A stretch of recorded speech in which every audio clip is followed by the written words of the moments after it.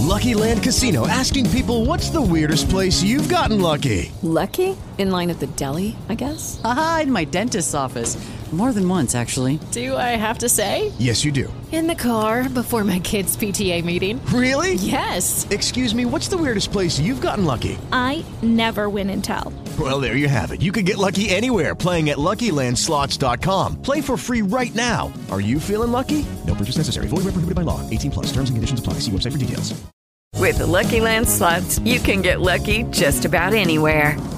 This is your captain speaking. We've got clear runway and the weather's fine, but we're just going to circle up here a while and get lucky. No, nothing like that. It's just these cash prizes add up quick. So I suggest you sit back, keep your tray table upright, and start getting lucky.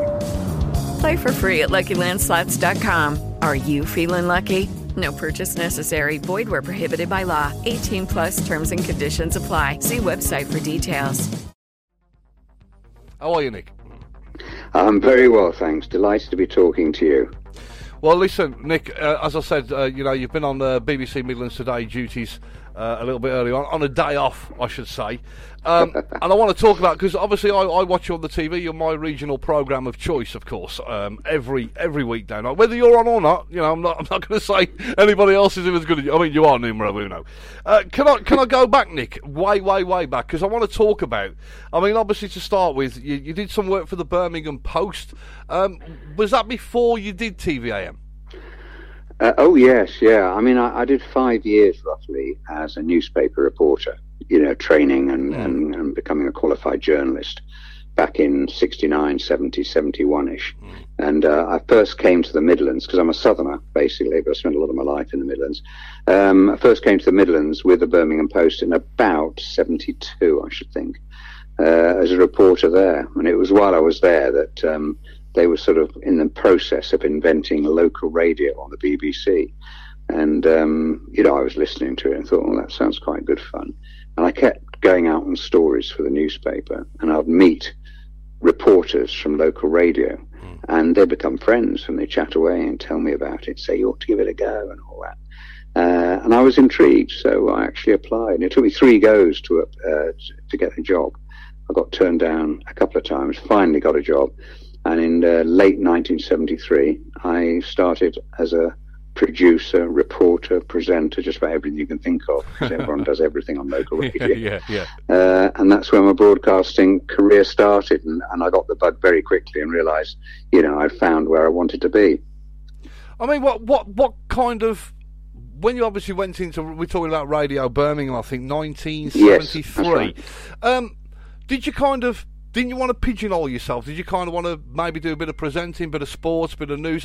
Because with me, I just wanted to play music. I wanted to be a radio presenter, just playing music, really having a good time. What made you to decide what area of broadcasting you wanted to go into? Well, I just went there, first of all, essentially as a reporter, because that's what I was doing as a living. I was a newspaper reporter who became a radio reporter. But on local radio, get a chance to do just about everything. So besides going out and reporting and coming back with a tape and cutting it with a razor blade and all that sort of thing, and learning those sort of skills, you also got the chance to present bulletins, news bulletins, present sports bulletins. I just ended up doing more and more. And because I love my sport, I got asked to help out on the sport and more. And I started covering games on Saturdays, Aston Villa, Birmingham City, West Brom, Wolves, Coventry, Walsall, whatever it was.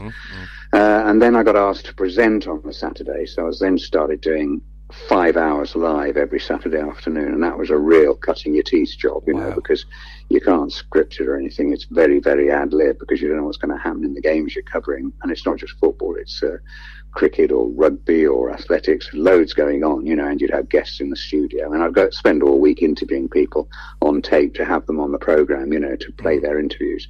And that's when I really realised that I enjoyed presenting. I enjoyed just chatting to people and being relaxed and trying to be natural.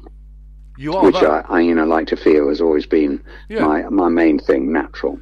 I think you're like a cuddly blanket. Everybody knows that. You know, you give us assurance. That's the most important thing. I hope so. It's nice of you to say so. I appreciate that. And I took that into television. I got approached by ATV, which is now known as Central TV, but it was then ATV, to have a go at television. And it was a bit of a gamble because I was on the staff at the BBC. I fancied myself ultimately going to London to join Sport on 2, because I became full-time Sport, and Sport on 2, which is now Sport on 5, but then it was Radio 2, to be doing network bulletins. I did loads of network, national network stuff on Radio Sport anyway for the BBC, but my main job was in Birmingham for the that region. But yeah, I got approached by television. It was a bit of a gamble, should I go to television? Would I be any good at it? Would I like it? Would it suit me? I'd met loads of ATV television people and got to know them very well, such as Billy Wright, who had become head of sport, having previously been a mega star in football with Wolves in England. So I knew a lot of people there, and so it wasn't like I was going to a strange place, but I just didn't know whether I'd be any good at telly. And so I actually decided I'd give it a go and went into telly in November 1978. And unbelievably, I'm still here now in 2021. Bonkers, isn't it? Now, I'm a bit disappointed because there's something I didn't know that you're going to clarify now. Quite a while ago, I had the late, great Jim Bowen on the show. Bless him. Loved him. And you were part of Bullseye. Now, why did this slip my knowledge? Well, there are lots of things I've done that people don't really know about just because they're, just a small part of what I was doing. But yeah, in the early 80s, they asked me to do the voiceovers, by which time I was working at Breakfast Telly, I think, TVAM.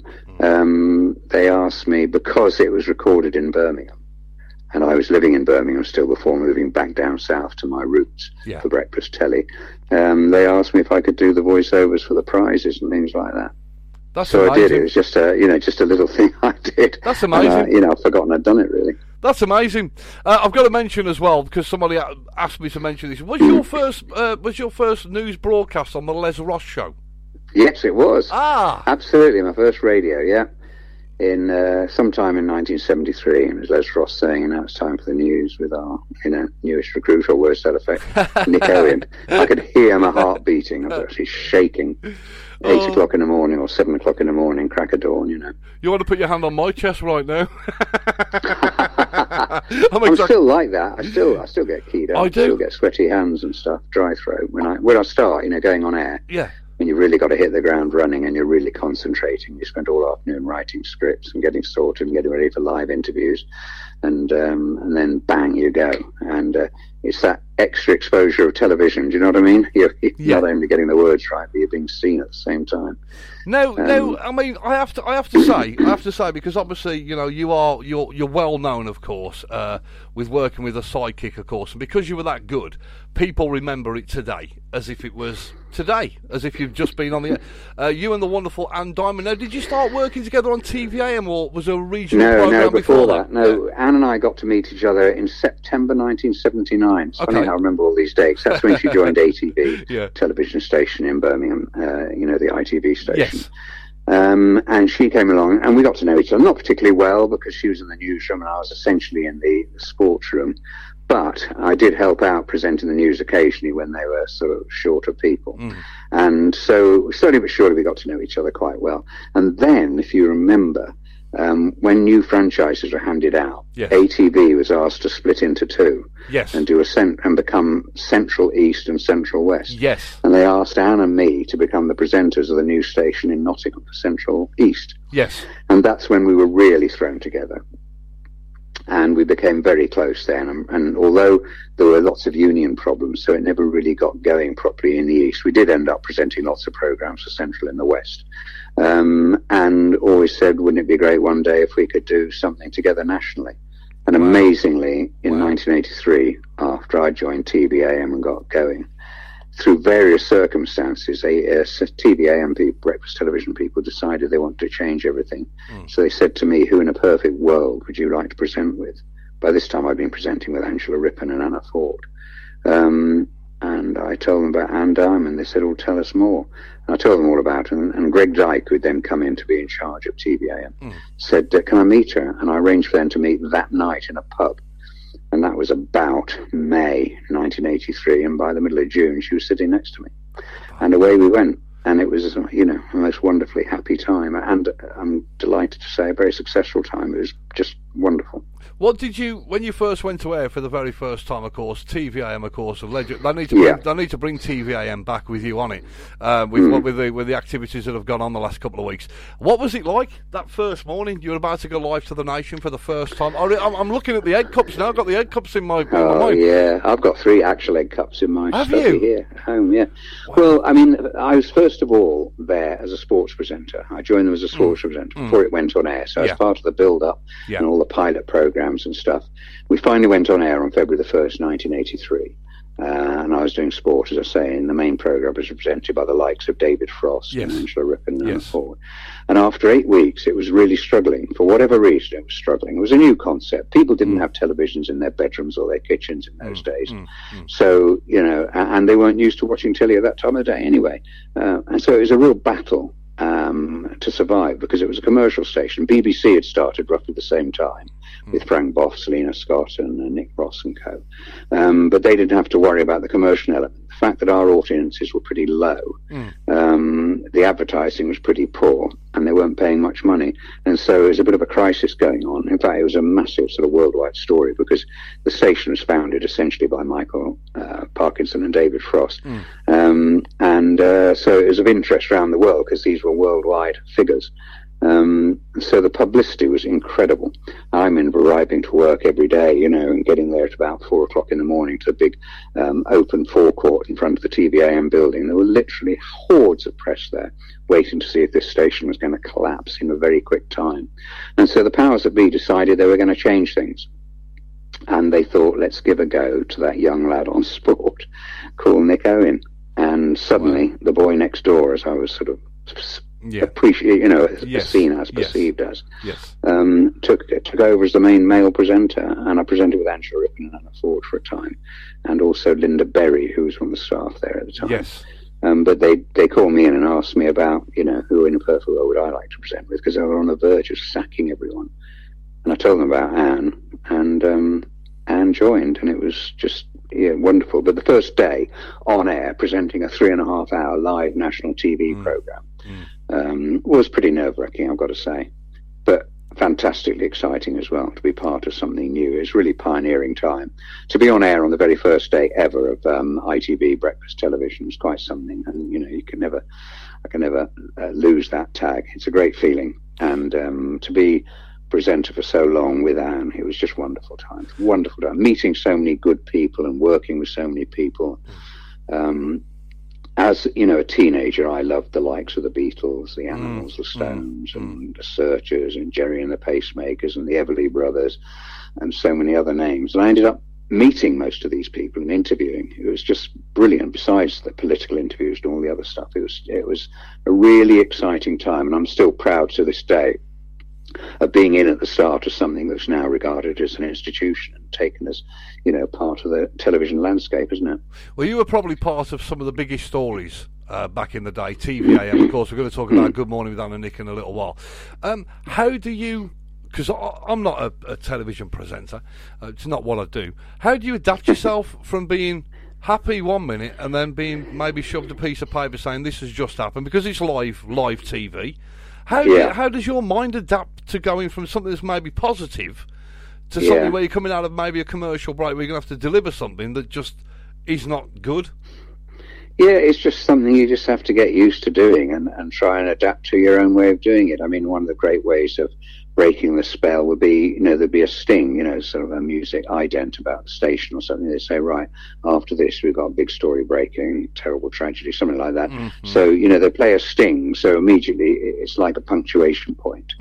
Or I would just say something like, it's 7:15, you're watching TVAM, And we've now got some breaking news, rather sad, I'm afraid, or something like that. You just got to be like that. As you are in any ordinary conversation with people, you do often go from happy to sad, don't you? You say, yeah, that's really funny. But on the other hand, gosh, did you hear about George? That sort of thing. Yeah. It's a bit like that. And you just got to be natural and be warm. And I believe that the most important ingredient you need, the most important quality as a radio TV presenter, either of them, is warmth. I really do think that. You've obviously got to be able to articulate and read stuff out properly and understand things and interview people. But I think you've got to overall have an impression of warmth. Yeah. I really think that's an absolute cardinal virtue in our business. And then people can relate to you a bit more, and they sort of trust you and think you're a decent guy, and so they believe what you're saying. See, I've always thought, and I mean genuinely for our audience across the UK and the world tonight, I've been part of your career, not his part of it, but I've watched everything that you've done, and for some major reason, which is the most important thing, people trust you. This is now. What I wanted to ask you is it something that you've kind of built up as an armour over the years, or are you just being Nick Owen? Oh, I would like to think I'm being Nick Owen. I don't think you can be anything other than yourself when you're doing long television programs. You get found out. Do you know what I mean? If it's all an act, you're just switching it on and putting the smile on and the sincerity. And it's not genuine. If you're on live for 3.5 hours, which we were on breakfast telly, and Good Morning with Anne and Nick, in the 90s from the BBC, that was quite often 2 hours. You've got to be yourself. Well, that's what I was going to talk about. Either works or it doesn't. Well, that's what I was going to talk about. This is kind of why I from the early days we've all bought into the brand, because it was nice to see you kind of come away from TVAM and then in the 90s go into Good Morning with Anne and Nick. You basically followed each other into a new concept, a new show, a new lively daytime morning show. I think Ainsley Halliott was on there. You had Garden. Yeah, he started his television career with us. Yeah, well, that's what I was about to say. You must have felt so comfortable with each other. How was you approached about this? Because obviously on ITV they got things going on there, and they wanted somebody to kind of battle against it, and it seemed to work so well, the transition from TVAM. Yeah, it did. Well, first and foremost, I left TVAM to go back to sport, and I did ITV Sport from 86 to 92. Yes. And I was lucky enough to be the anchorman for the World Cup in 1990, the one in Italy. I remember. The Olympic Games 88, as well as lots of other bits and pieces. So that was a fascinating time. But I did miss doing general stuff, covering everything, the human stories and the politics and the showbiz and stuff.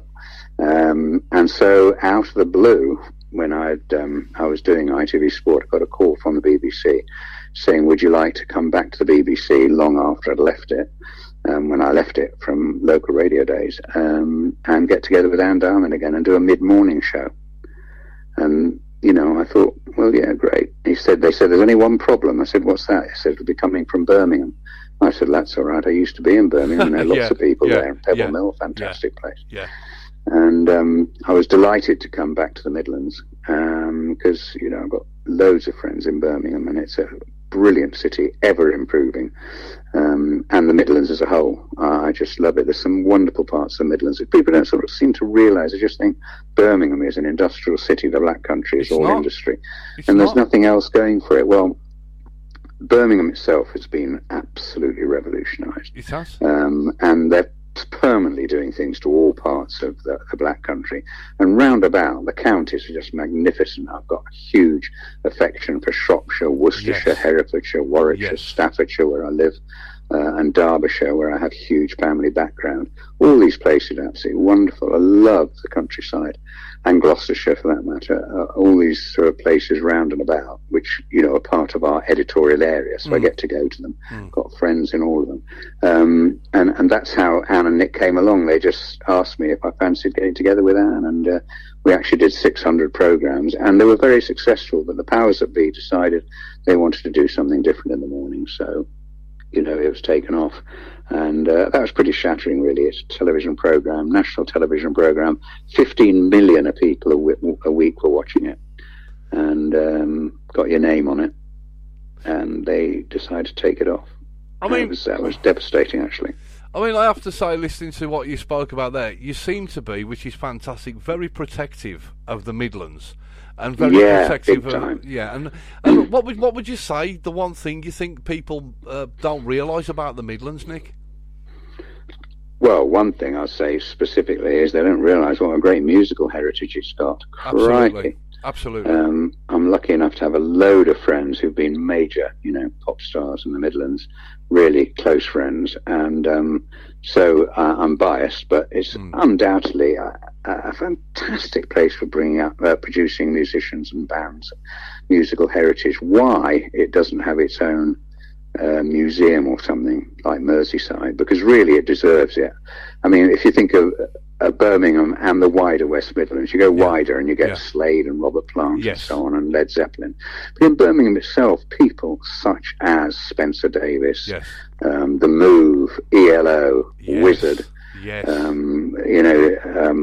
Moody Blues, the Fortunes, the Rocking Berries, Black Sabbath.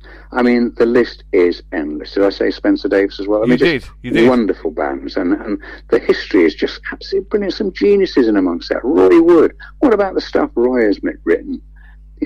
And it just doesn't seem to get the recognition nationally that everyone raves about Merseyside or Manchester. Yeah. But we're kind of going to own the Midlands, of course, because you've seen my playlist tonight. This is the music, the bands and artists that you've just told us about. We play on the station all the time here. We don't I'm glad to hear it. No, we do. So I mean, on my playlist, just to say on my playlist, I've got David Essex, the Bay City Rollers.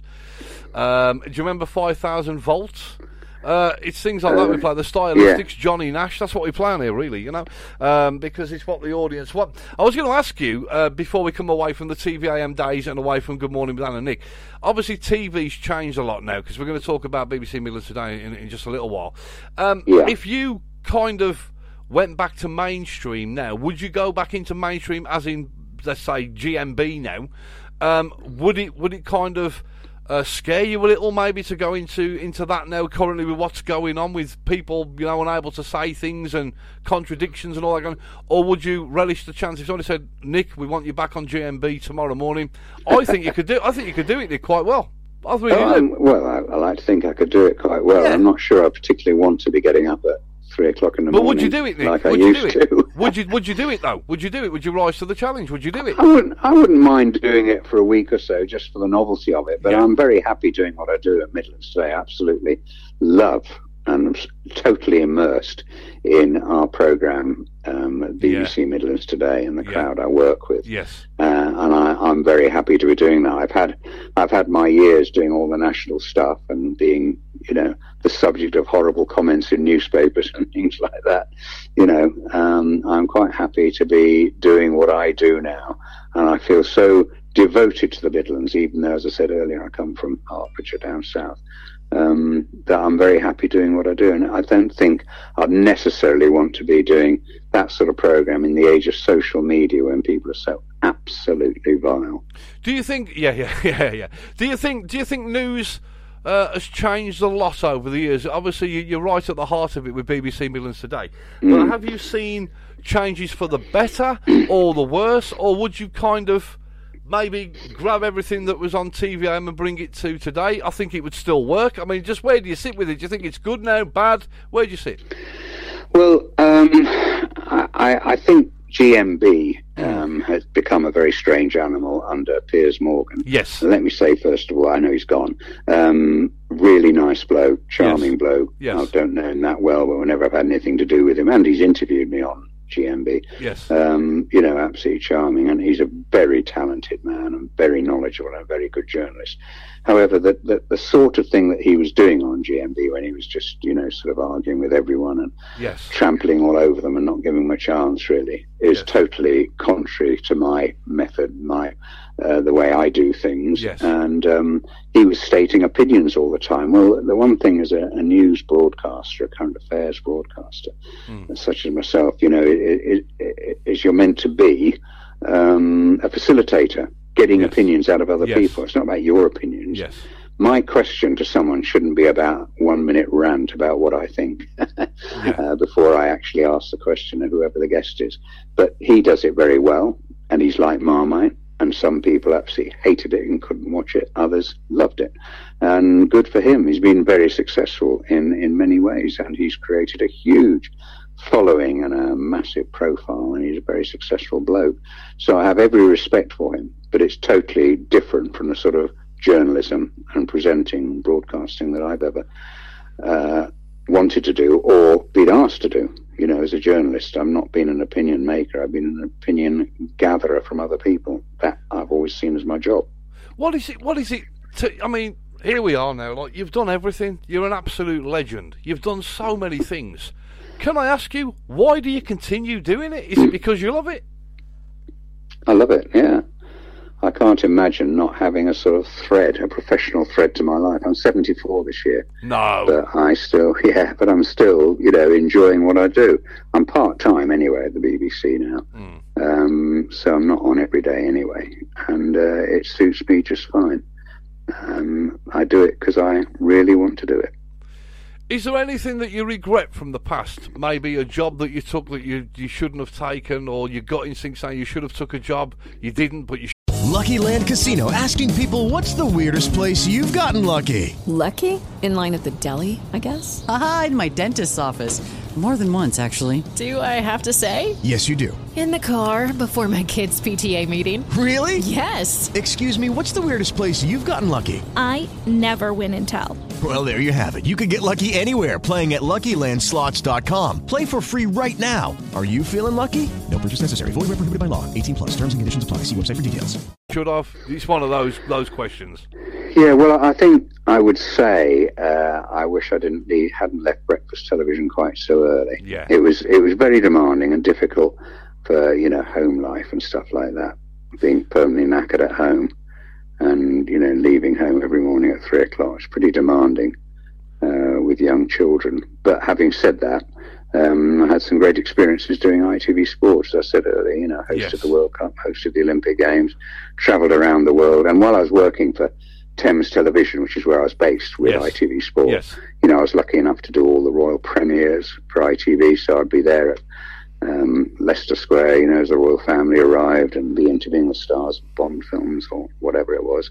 And I did Wish You Were Here, the travel program, so I travelled around the world with that. I did a few of those, the Time, the Place chat shows in the morning, and lots of other bits and pieces, which gave me, a very sort of a wide experience of different sorts of programs. So that was great in many, many ways. But breakfast television was suited me down to the ground. With hindsight, my personality, my style, sort of laid back, warm, but still having to do the heavy interviews, because we're doing interviews in the middle of a miners' strike with Arthur Scargill and people like that. So there was some tough stuff going on, but there's also a chance to be humorous, and I do like a gag when I can, and having Mickey taking session and things like that, and also you just meeting some of the legends I referred to earlier from, the world of pop music particularly, who I'd, been buying all their records, and suddenly they were sitting on the sofa next to me. Unbelievable. Well, we've got the Nick Owen fan club, because we've got Nicola who's listening to us in Islington. Now, this is great. She's told me her age. She's 68 years old. She said you were a dish all the way through TVAM, and I haven't got a picture, but she says she based her husband on your looks. No, I don't know to think about it. But she said a great vehicle for you right now, because we need it on the TV, would maybe you and Anne doing similar to what Des and Mel did a few years ago. Do you remember that Des and Mel show at lunchtime? That lunchtime thing. You could do that. Yeah, of course we could. Absolutely we could. But, things move on. Your flavour of the month for a while on telly, and then things move on, mostly. So, we're from a different era in many ways. I mean, Anne is still doing bits and pieces on the Jeremy Vine show. Yes. And we're still in touch a lot. We had a lovely time a couple of years ago, Anne and I. We went on a thing called Costa del Celebrity. I don't know whether you I watched listen, I love you that much, Nick. I watched every single second, and I thought it was absolutely... It was on Channel 5, wasn't it? Yeah, it was. It was great absolutely... fun. I went with Ainsley, of course, who was a great friend. Amazing. And Vicky Michelle, the actress. And Christine Hamilton, who's very well known as sort of a bit of a dragon, but a great, great person. Wonderful personality. With Anne, it was lovely to spend 2 weeks quite intensively with that lot. and travelling around Spain filming and things like that. It was pretty intensive, hard going. You know, we're sort of sometimes up at 6 o'clock in the morning, film camera in your face, and you're still working at sort of 6 o'clock at night or even midnight sometimes, still filming, trying to look cheerful and lively and interesting. But it was great fun to do. It was lovely to do something different as well. Do you think TV as a whole now, as in celebrity, and I ask this question because, you know, your thoughts would be amazing for us, celebrity, has it watered down a lot? Are we losing all the big names, all the big stars? Are they kind of being sidelined for reality people? And you know, because like if somebody asks me about my history, Nick, I'll go back. So I watched Good Morning with Dan and Nick. I watched TVAM. I know this and that. Whereas some of the presenters now, I've got to be honest, and I'm not that old. I don't know who they are. I don't know whether they've kind of just appeared on a camera. What's your thoughts on that? Yeah, I know what you mean. There are a lot of people who have become very well known without having done a lot, really. Not a lot that comes into my sphere anyway. So I can be watching a celebrity version of some game show, and I think, who are these people? I haven't a clue who they are. But that's because I'm much older, isn't it? I would have thought younger generation, my kids who are sort of in their 30s and 40s, they'd all know who they are, and kids younger than that would know, although they've been on Love Island or whatever it is. These things pass me by. So it is a different world, and people do get very well known and very high profiles now for being on reality shows, and that's the way it is. And if they're popular, you know, who are we to argue with it? Of course, we've lost so many great people, of course, in the world of comedy, TV presenters. If you could kind of be in charge tomorrow, we'll give you a TV. So let's call it Channel 9, just so that we don't offend anybody. And right, Nick, you've got Channel 9. It's yours now. Let's make it a year. It's yours for a year. Show us what we're missing. What kind of things would you like to see back on TV? What kind of things would you like to see back out there? You know. Variety. Yes. I miss variety. I used to love things like Sunday Night at the London Palladium, and you had a bit of everything. And all the other programmes like that. And some of the lovely comedy programmes that used to be on Saturdays, people like, or Sundays, Hale and Pace, and Bobby Davro, and Brian Connolly, and Russ Abbott, and Little and Large, and Cannon and Ball. Wow. And my particular favourite, Morecambe and Wise. I'm an absolutely passionate fan of Eric Morecambe. Loved Eric. Was privileged to have interviewed him a couple of times. His son is a very close friend, and I got a statue of him, a mini statue of him on my mantelpiece right now. I'm looking at it. My ringtone on my phone is Bring Me Sunshine, and that sort of comedy is what I love. And so, you know, some of the comedy today leaves me pretty cold. I mean, comedy has to evolve, it has to change, and it is of its time. And my time is those sort of people like Russ Abbott, like Davro. I'm biased because Bobby Davro is a close friend, Brian Connolly is a close friend, and you know, I've sort of, and Jim Davidson I know pretty well. Yes, there's loads of people who I think are very funny, even if they're not always politically correct. But you never see them on television these days, or hardly ever see them on television, because Russ Abbott's another, you know, because particularly comedy, it is flavour of the month stuff, and people are absolutely massive for a year or two, and then suddenly bang, you know, just remember some of those names I just mentioned, like Davro, like Brian Connolly, like Hale and Pace, Russ Abbott. They were massive at weekends. I'll tell you, you never see them on telly. Well, I'll tell you, we are the management. See, I remember. Yeah, that's right. And it just shows you. I saw them when, not so long ago, Vicky, my wife, and I spent 6 days in Benidorm, where they were filming the Benidorm sitcom. Yes. Because John Challis, who used to be Boycie, you know, in Fools and Horses, he's a very close friend of ours, and he said, come out and join me and Carol, my wife, and stay with us out in Benidorm, and, you know, have a bit of a holiday and come on set and all that sort of thing. So we did that. And Hale and Pace were actually taking part in Benidorm at the time, and I hadn't seen them face to face since about 1984. It was fabulous catching up with them. But you just think they were so talented and so funny. Yet, you know, suddenly a new commissioner or controller comes into various stations, said, right, that's the sort of thing my parents used to watch. I want to move on. I want something a bit more cutting edge or whatever. And so comedy particularly, it really does change face very quickly. And I think it's a real pity, because some of these great talents still make you a good living going around the circuits and things. doing live shows, but they're not on telly anymore. And also, of course, to be fair, television does absolutely drain your material.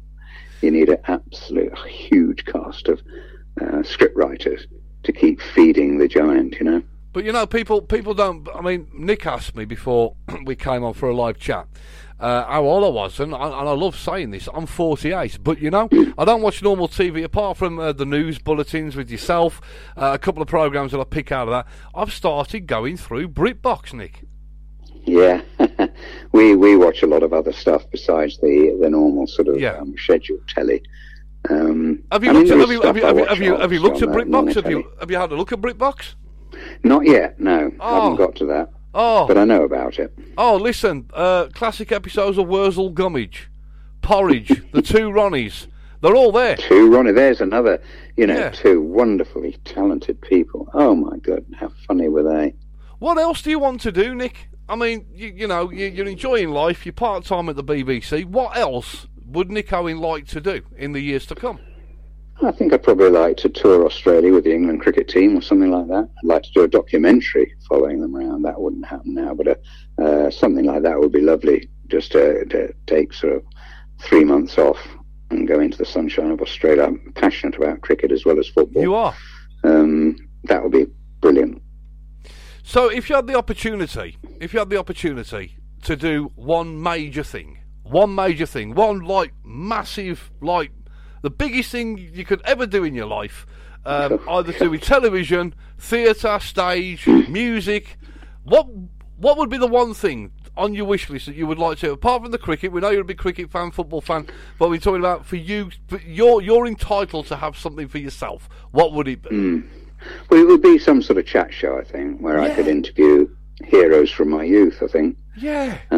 Those of them are still alive. I think I so thoroughly enjoy chatting to someone in depth. I'm quite sure if anybody's listening from any television stations, we could lose a reality star and put a real star on the TV. Late nights, that would be good. The late night files with Nick Owen. Yeah, absolutely. That is what I particularly enjoy. And at the moment, it's quite frustrating because of the pandemic. We don't actually interview anyone face to face. Our building, the BBC in central Birmingham, is shut off to anyone who isn't BBC, so we don't have any guests in to be interviewed. We do loads of interviews via Zoom, of course, but that doesn't quite, it hasn't quite got the warmth of it and the interaction and the body language that you need. It's working very well considering the circumstances, but still not the same as actually sitting down with someone, looking them in the eye and having a good old chat and getting the emotions out and finding out what they really feel about something or what they've been through. Whether it's an ordinary person, and always had an experience, or some mega celeb. That's what I enjoy most of all, having a good old chat. Sports person, show busy person, fabulous comedian, or whatever. Like the days of Clive James, of course. Brilliant. Yeah. With Margarita Prakatan. See, I remember all these. Yes, you do, yeah. He was a great character to interview. Absolutely laugh a minute. I'm very lucky to have met so many of these people that you keep throwing in, over the years. I've interviewed 7 prime ministers, let alone anything else, and worked, a lot with Princess Diana. And those are memories that I absolutely treasure. I really do. And as I say, met so many of my heroes, sporting heroes, as well as sort of show busy heroes. It's been a pleasure, privilege, and I feel very blessed that I went into journalism and just fancied being a columnist one day in Fleet Street, and then I fancied being a national radio reporter, and then I ended up on television as a national TV presenter, and I feel absolutely blessed. You're an amazing man. I need to ask you, during lockdown, of course, it's been a terrible 12 months for everybody, of course. Me as an independent radio station, of course, losing so much revenue on commercials, and I can understand why, of course. Who can you advertise in this particular period? Obviously, you having to have Zoom calls as interviews and all these things going on.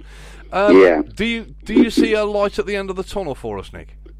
What, pandemic-wise? Yes. Oh, obviously I'm no better equipped to answer that than anyone, but yes, we're doing a brilliant job on this island, or the British Isles. Yes. And the just about jabbed 50% of the adult population. Astonishing.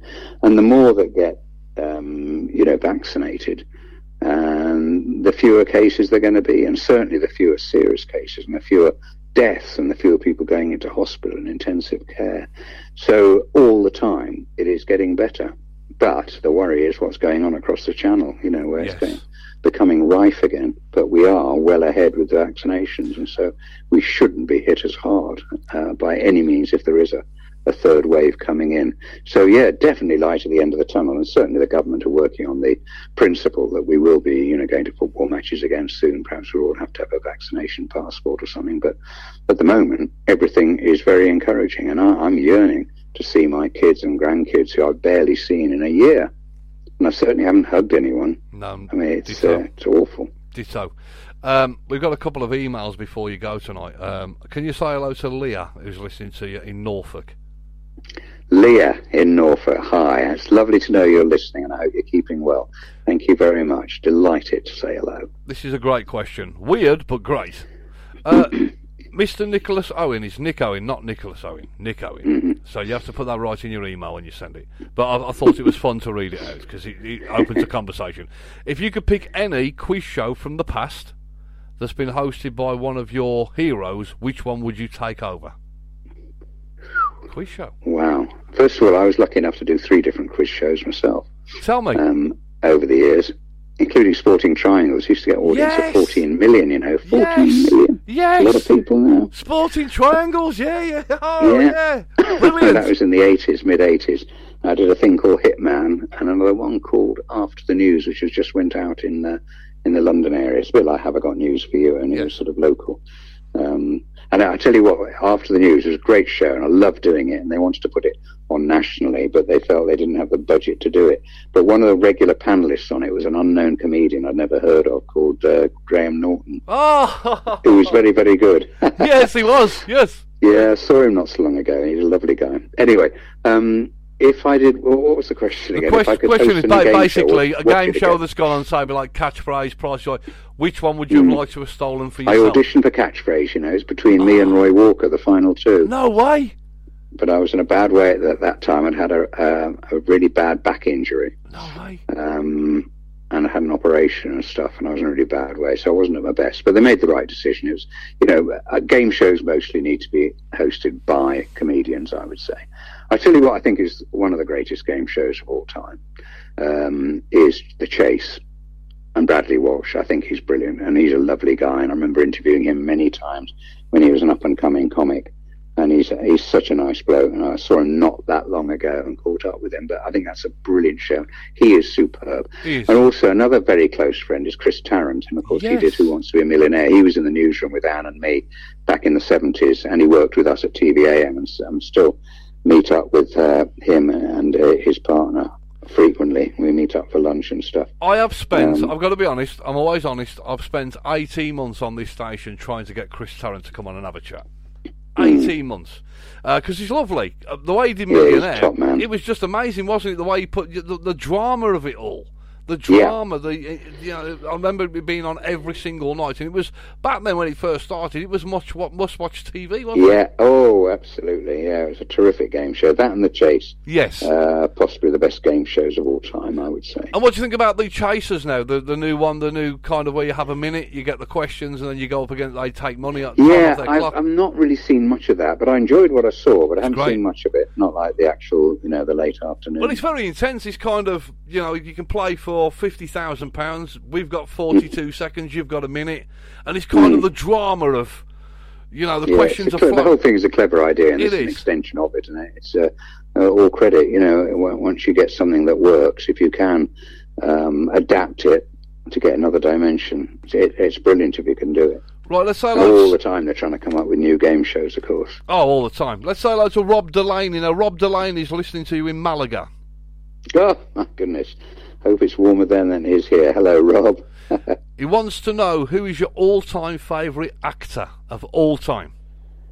Well, all-time showbiz person is Eric Morecambe by a mile. Okay. In so many ways, because he was a director of Luton Town Football Club, and of course I was chairman of Luton Town Football Club, we've got that, in common. But for all-time actor, oh my goodness, that is so difficult. I mean, I thought people like Burt Lancaster were pretty fantastic. Yeah. And Kirk Douglas, these sort of guys. Really ace actors. I know going back a bit, but terrific, really terrific. The audience that we have on here will know who Burt Lancaster is, because we have such a wide range of audience. And Clint Eastwood, there's another Clint Eastwood. I love the good, the bad, and the ugly in those, spaghetti westerns. Phenomenal. Now, my favourite film with Clint Eastwood, of course, I don't know if you know this film called Unforgiven. No, I don't actually. I'm not a great film man, actually. I don't go to. He's amazing, and Gene Hackman's in the film. It was on. I'm older before. It was on TCM last night. Turner Classic Movies. He was on last night, and I watched that. I need to ask you as well, your favourite pop artist of all time or band, without doubt, which one? Oh, without doubt, the Beatles. Oh yeah. I mean, I remember when they were starting, and suddenly the explosion. I was a teenager in the '60s, so you can imagine what an exciting time that was. And I can remember it so far back that when their first album came out, Please Please Me album, I remember with mates looking at the picture on the front and trying to work out who was who. That's Ringo. No, I think that one's Paul. So you can imagine, bearing in mind how they're all such familiar faces now, that's how far back I go with the Beatles. And I went to the Cavern to sort of get a feel of the place where it all started. Back in the mid-'60s I went there, and that was so thrilling to do that. And we had Ringo Starr in for a morning on TVAM, and that was really great fun. He was a terrific value. And there was another time when we were interviewing Dionne Warwick. Yeah. She was chatting away about her various hit records, like Do You Know the Way to San Jose and all those sort of things. And she said, one of my big hits in the States was Anyone Who Had a Heart. But sadly, it wasn't a hit over here because the Beatles came over and nicked it for their friend Cilla Black and went on about it. Anyway, and of course, Cilla had a number one with it, her first number one. Yes. Anyway, after that interview finished, went to a commercial break, and the producer came in. We've got Paul McCartney on the line. He's really pissed off, really incandescent. So the next thing is we're interviewing Paul McCartney on the phone and chatting away. I'm a bit proud of myself because at the end of the interview, the producer said, we're coming in, we were running out of time. I said, Paul, we've got to leave it now. We'll have to let it be. Oh dear, awful stuff. But he, to me, is the biggest musical figure in my lifetime, Paul McCartney. So Paul McCartney is up there, and the Beatles as a whole, wonderful. But there are loads of others I like, but the Beatles are absolutely it. Do you know, I could, honestly, the audience tonight, the messages that I'm getting through on my other screens, I've absolutely adored you tonight, Nick. I mean... Oh, Chris, you're too kind. No, honestly... Thank you, everyone who's listening, and thank you for being there. Appreciate it. It's been amazing, and of course, we look forward to... I mean, you're gonna stay on BBC Midlands Today for the future? Well, if they want me, yeah. You can't go nowhere. We can't... Absolutely. There's nothing no, else. I have no intention of going anywhere. I'm absolutely dedicated to the programme, the station, the region, and my colleagues. They're a great crowd. They really are a great crowd. Like everything you've done, you've been dedicated to everything you've done that we can see over your career. Well, I think you've got to give it 100%. I always say that to people when they ask me for advice. So whatever it is you do in our business, give it everything, because attitude gets noticed. And even if you think it's a bit of a menial job that they're asking you to do in your early days, do it, and do it with the right attitude and give it everything, because that's what people notice. And then they think, that person is in the right sort of character for me. And that's how you make progress. It's been amazing having your company. I mean, honestly, I'm such a huge fan, of course. I remember saying to you earlier on in the week that the last time I actually physically, not on the TV, but actually came across you was in a place called Borth, which is one of my favourite places near Aberystwyth. Oh, yeah. Borth. Yeah. I remember the pub, the Friendship Inn, and I think I was stopping with my other half next door in a bed and breakfast, which had got really strange, weird flooring. It was kind of not level. But we enjoyed it. It's been amazing. I know everybody is over the moon. Before you go, if you could just stay there for a quick word off air. But before we say goodbye, I'm going to allow you to pick one of these 3 tracks now for us to play at the end of your interview. So I'm going to What if I haven't heard of them? Well, you've heard of these, trust me. Oh, go on. Right, I'm offering you Bay City Rollers with Bye Bye Baby, Johnny Nash and Tears on My Pillow, or Jasper Carrot and Funky Moped. Oh, Jasper, he's one of my closest friends as well. And another close friend is also on that record, Bev Bevan. Oh, yes. Who does, Bev, the drummer with the yellow and Move. Yes. His voice is on it going, funky moped. And it was produced, of course, by Jeff Lynne, the VLO. So, and it was made in a studio in Handsworth in Birmingham. Well, I'm going to let you. So I'm going to let you because I go in berserk. They want me to ask all these questions. Unfortunately, Nick's got a life, you know. Before you go, I'd like you to introduce. I'm going to hand it over to you. The station is yours to introduce Jasper Carrot and Funky Moped and say good night to the audience, Nick. Okay. Well, it's my great pleasure to say thank you to Chris Phillips. It's been lovely to talk to you on Second City Radio. Absolute pleasure. Wonderful way to round off my Friday night and the end of the week. And I'd like to say goodbye via a bit of music that established Jasper Carrot as a huge national name from which he went on to become a massive star, a comedy star. But he was a musician first and foremost and became a comedian almost. It evolved. And this was his big hit that got him right up there in the charts, got him on top of the pops, produced by the great Jeff Lynne of ELO, and featuring Bev Bevan doing the deep voice, Funky Moped, and just Jasper Carrot, the singer. All the best. Thanks for listening, everyone. It might be locked down, but we're still here.